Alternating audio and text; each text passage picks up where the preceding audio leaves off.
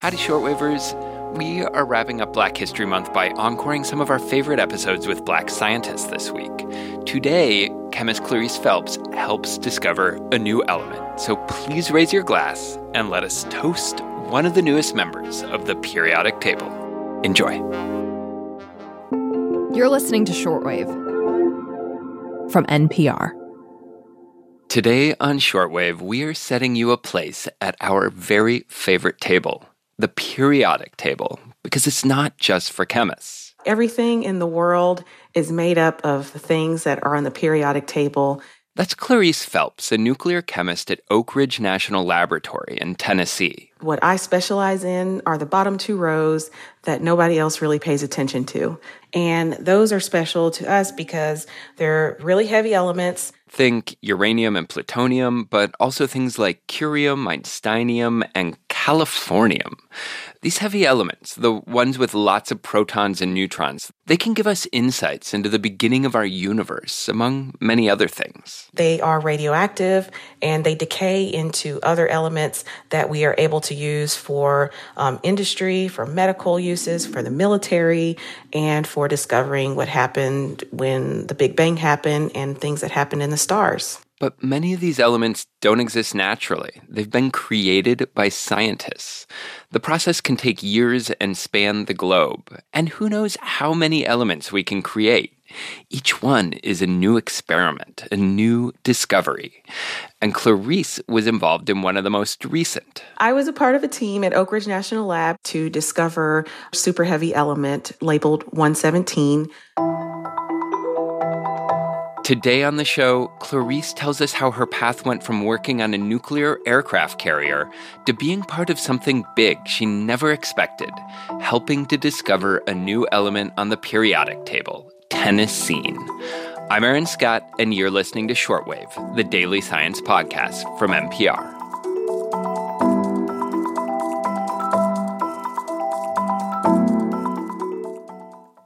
As a kid, Clarice Phelps loved science. She thought she might be an astronaut or an inventor or a character on Star Trek.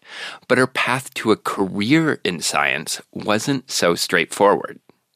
So, Clarice, before we really dive into some chemistry, I'd love to talk a little bit about your path to working as a scientist, because as I understand it, it's not really the path you envisioned when you got your first microscope as a kid. No, it wasn't. So I had this vision in my head that I guess most people have this path in their head. They're supposed to finish high school, go to college, go to graduate school, and get a job, right? That didn't happen for me. So after college, I couldn't find a job because I did not apply myself. And I will definitely admit that I had a lot of fun in college. And so because of that, I didn't really graduate with a mind-blowing GPA, right? And so I joined the military, and I was able to be a part of the Naval Nuclear Power Program. I did graduate in the top 10% of my class from Naval Nuclear Power School, which is a very, very challenging course of study. And so after that, I went on 2 deployments with the Navy, and I served on an aircraft carrier. And so I was on the USS Ronald Reagan. We operated 2 nuclear reactors on board an aircraft carrier. And so if you are on a moving, floating nuclear reactor, you really have to know what you're doing. I hope so. And then from there, you get a job at Oak Ridge National Laboratory in Tennessee as a technician. Can you tell us a little bit about how the search for element 117 began and why folks thought it was out there in the first place? So, physicists and astrophysicists and all the physicists, in order to understand the origins of the universe, we have to understand what kind of things existed back then. And these things obviously aren't here now because they've decayed away, they've long been gone. And so the whole purpose is to try to recreate the things that might have existed then. And so people think that in the early days of the universe, there may have been more heavy elements. Yes. That quickly decayed into lighter elements. Exactly. Okay. Yeah, exactly. So there have been a lot more elements in the universe at that particular instant in time than what exists now.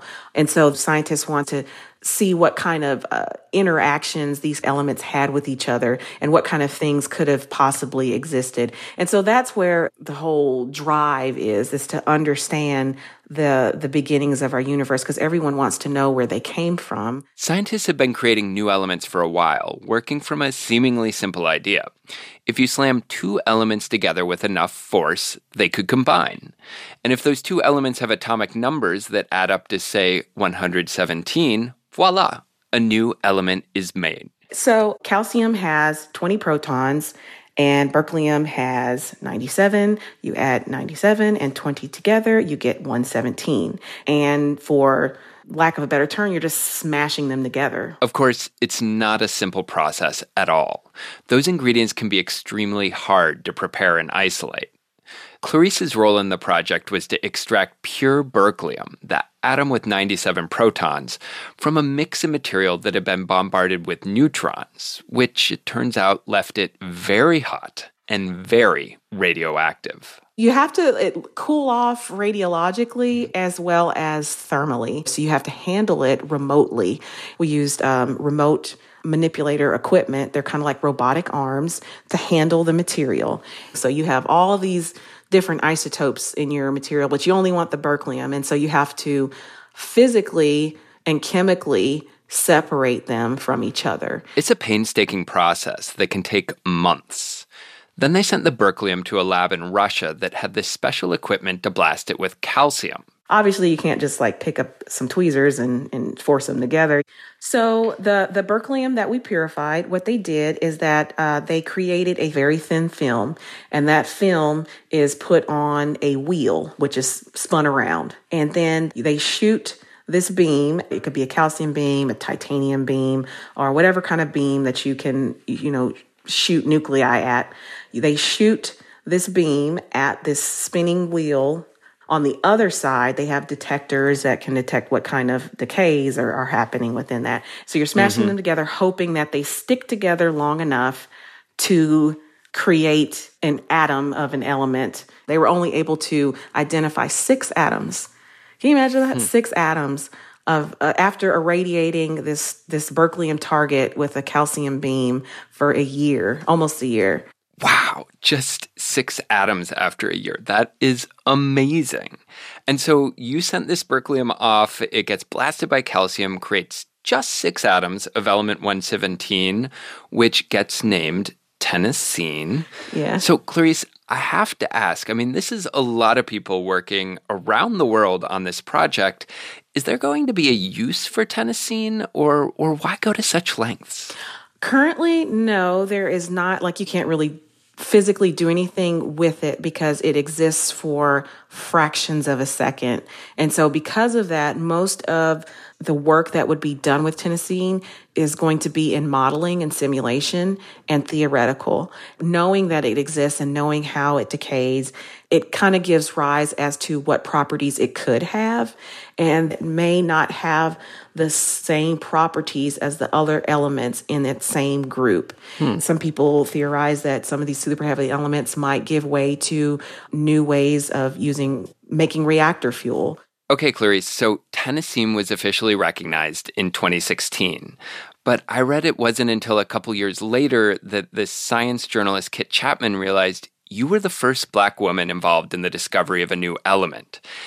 Can you remember where you were when you heard that and what that felt like? Yes, I remember this very clearly. I was in church and I got a text message from my friend. And she said, "Are you okay?" And I was like, "Well, yeah, I'm fine." And she was like, "Well, girl, you are trending on Twitter." And I was like, "What?" I didn't have Twitter. I didn't tweet.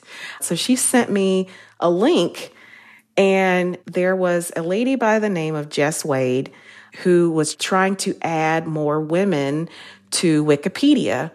She had heard about my involvement with tennessine, and she said, "I'm looking to reach out to this lady. I think she might be the first Black woman involved with element discovery." And then Kit Chapman replied, "She is." And I didn't know who either one of them were. And I kind of didn't believe it because, at that point, I was like, there had to have been somebody. And it kind of, blew up from there. But I was just doing my job. That was my job at the time. And I wasn't thinking about, I'm about to go be the first person to do X, Y, and Z. And so as it is an honor to be able to say that and to leave that legacy on history and for my children. But it definitely wasn't planned or expected. So. I mean, that is just so lovely. And I have to ask then, I mean, what is it like now when you look at a periodic table and you see Tennessine on it? It feels surreal.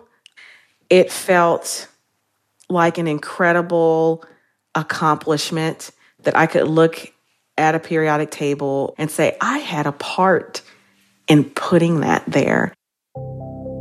It might have been a small part, but I had my hands on it. Like I had my actual gloved hands. I had my gloved hands on it. I never thought that anything like that would happen to me. And I try to make sure that I now have a platform to encourage and inspire other little girls to reach for the stars and to find out what happens in the universe. Even if their part is very small, they can still feel the astronomical weight of being a part of something like that. Clarice, it has been such a joy talking the heaviest elements with you and the origins of the universe. And I love it all. Thank you so much for your time. Thank you so much for your time as well. I appreciate it. It was fun talking with you guys. This episode was produced by Burley McCoy, edited by Gabriel Spitzer, and fact-checked by Rachel Carlson. The audio engineer was Josh Newell. Giselle Grayson is our senior supervising editor, Beth Donovan is our senior director, and Anya Grunman is our senior vice president of programming. Thanks for listening to Shortwave from NPR. Do you have a favorite thing about the periodic table? I can spell my name with the elements. So you have chlorine, which is Cl, argon, Ar, and then iodine is I, and then cerium is Ce. So I can spell my name with L. Yes, I love that.